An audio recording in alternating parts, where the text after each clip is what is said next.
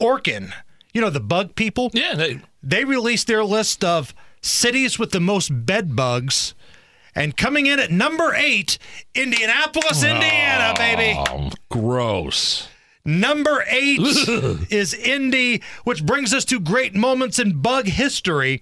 This is where a reporter was doing a report and a bug flew in his mouth. What really happened on that Thursday here at Augusta High School that led to Chris Wood's death? The f*** is that?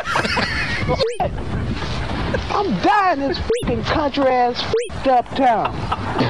She's flying in my mouth. The freak, I can't see pollen. Let's get the freak out this country, motherfucker.